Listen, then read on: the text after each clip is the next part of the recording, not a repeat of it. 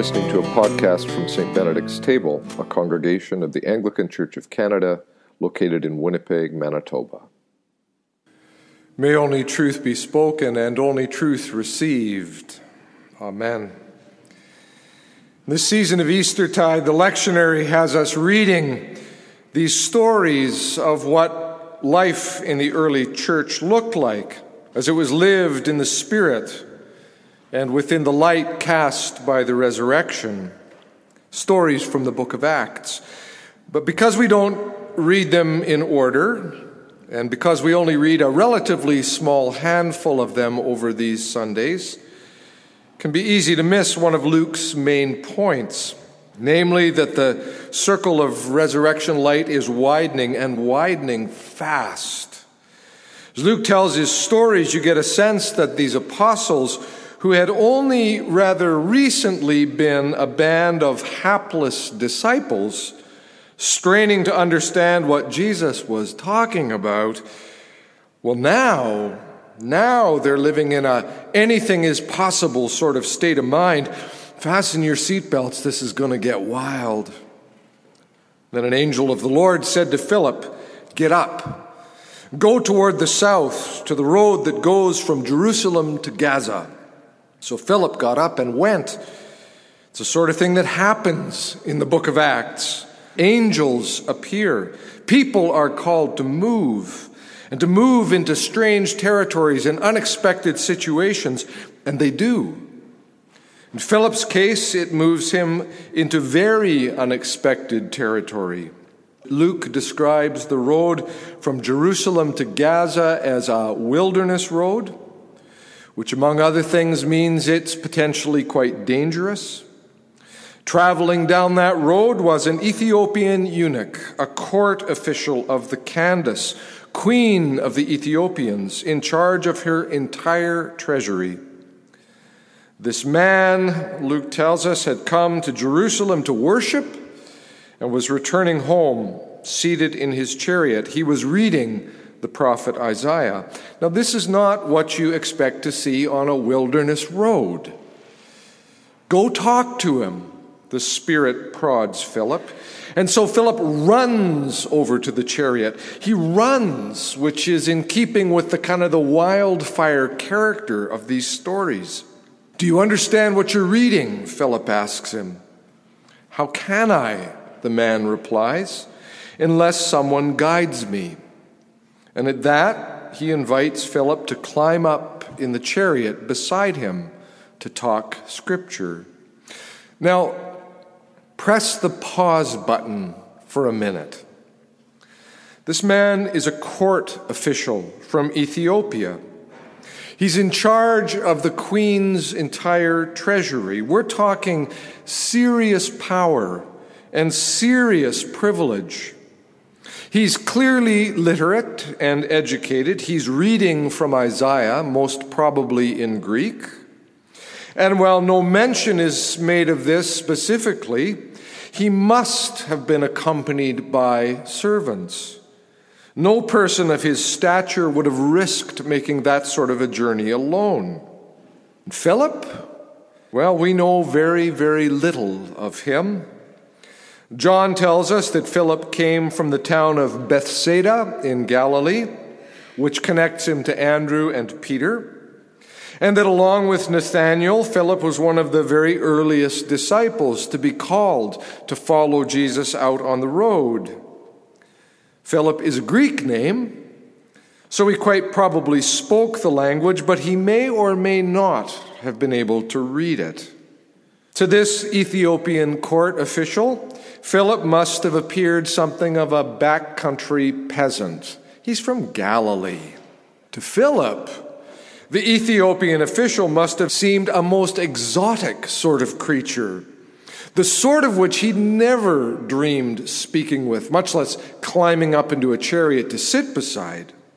And yet, I need a guide to help me. I need help with these words of Isaiah. Come, sit with me. As it happens, the Ethiopian man has been reading one of the suffering servant songs from Isaiah, Like a sheep, he was led to the slaughter, like a lamb silent before its shearer. So he does not open his mouth. In his humiliation, justice was denied him. Who can describe his generation? For his life is taken away from the earth. And then his question, is the prophet writing of himself or of someone else? You can imagine Philip starting to just about explode. I know that man. I know the Lamb Isaiah was talking about. I spent the better part of 3 years with him. I heard his stories. I heard his teachings. I watched him heal and restore broken people. I was there. I was there the night that they arrested him, the night justice was denied him. Some of our group even saw him put to death. His dead, broken body was placed in a tomb, yet on the third day the stone was rolled away and his body was gone. I've seen him, though. I've seen him alive since. I touched him. I've eaten with him. I watched then as he was taken up to God. But that wasn't the end either. The very Spirit of God has been in us and through us and around us ever since, just as he said it would be. I know the Lamb Isaiah was writing about. In this Galilean peasant, the prestigious court official from Ethiopia has unexpectedly found his guide. Philip's proclamation, his response, is apparently so compelling that when they came to some water, the man said to him, "Look, here's water. What is to prevent me from being baptized?" Well, a couple of things, actually. The man was, in all likelihood, a Gentile. This is all happening before the church has begun to work out its position on the inclusion of Gentiles. Yes, this Ethiopian man had been reading from the prophet Isaiah, and yes, he'd gone to Jerusalem on some sort of a pilgrimage, but as a Gentile, that would have only got him so far. Though it was beginning to expand into Samaria, the Christian movement at this point was still very much a Jewish movement. Can a Gentile become a Christian without first becoming a Jew? Well, there is actually some possibility that the Ethiopian had been born a Jew. For there was a community of Ethiopian Jews. There's a tradition, historically unverifiable, but treasured by the Ethiopian Jewish community all the same. There's a tradition that the Queen of Sheba carried Judaism back to North Africa after her visit to King Solomon. So maybe this man was part of that community. But there was still a problem, a more critical problem, because this Ethiopian man was a eunuch. As a child, he'd probably shown some particular promise. And so he was castrated, so that as he grew up, he would be a safe and dependable choice to serve as a close and trusted official in the court of the queen. Safe, particularly in the eyes of the queen's husband, no doubt, but safe. According to the Torah, Deuteronomy 23, that made the man forever an outsider, forever ineligible to be a participant in the life and practices of Israel. Look, here's water. What's to prevent me from being baptized? The eunuch says to Philip. And here's how Philip didn't answer. He didn't say, I better go and talk with Peter about this one. I mean, personally, I'd love to baptize you, but we've not really come across a situation like yours before. Let me do some consulting. And he didn't say, we've not yet worked out our manual of policies and procedures, but I'll tell you what. Next time all of us are together in Jerusalem, I'll bring a motion to the council that in extraordinary circumstances we allow for the baptism of eunuchs, conditional on their having completed a study of the servant songs in Isaiah. And he didn't say, "Sorry, but I'm afraid that castration thing excludes you from full membership. I can't do it." And he didn't say, "All right, I'll do it, but don't tell anybody about it. Let's just keep this all quiet and confidential, just between me and you, our little secret." No, Philip said nothing like any of those. In fact, he doesn't seem to have said anything at all. But rather, both of them, Philip and the eunuch, went down into the water, and Philip baptized him. It's a bit of a freewheeling move for the Apostle Philip, but maybe Philip is the sort of freewheeler who does the church a lot of good. Not that there's anything wrong when the Council of Jerusalem is eventually assembled and it wrestles through the matter of the full inclusion of Gentiles. That's recounted in Acts 15. There's nothing wrong with that.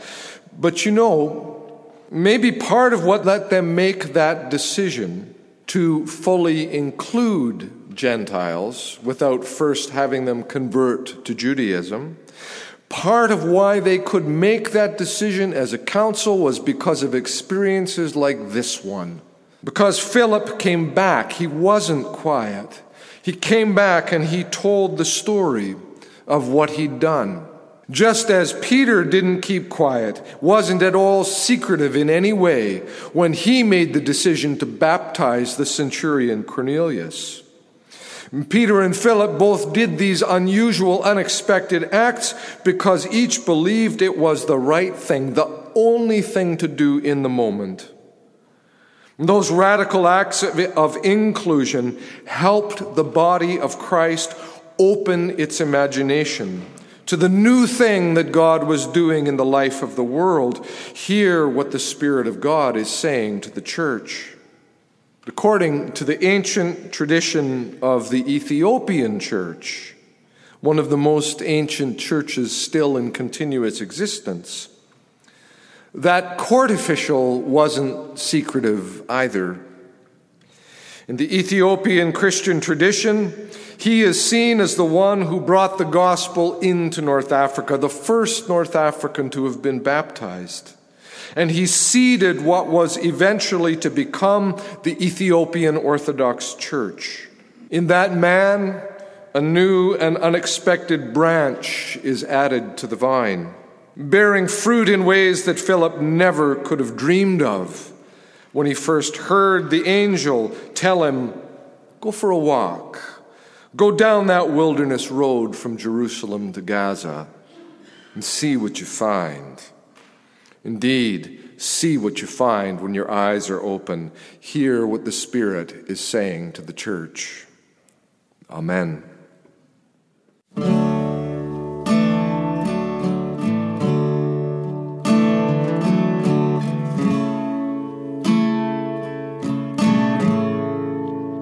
You've been listening to a podcast from St. Benedict's Table. For more information on the church, or to offer your support for our ministries, visit us online at stbenedictstable.ca.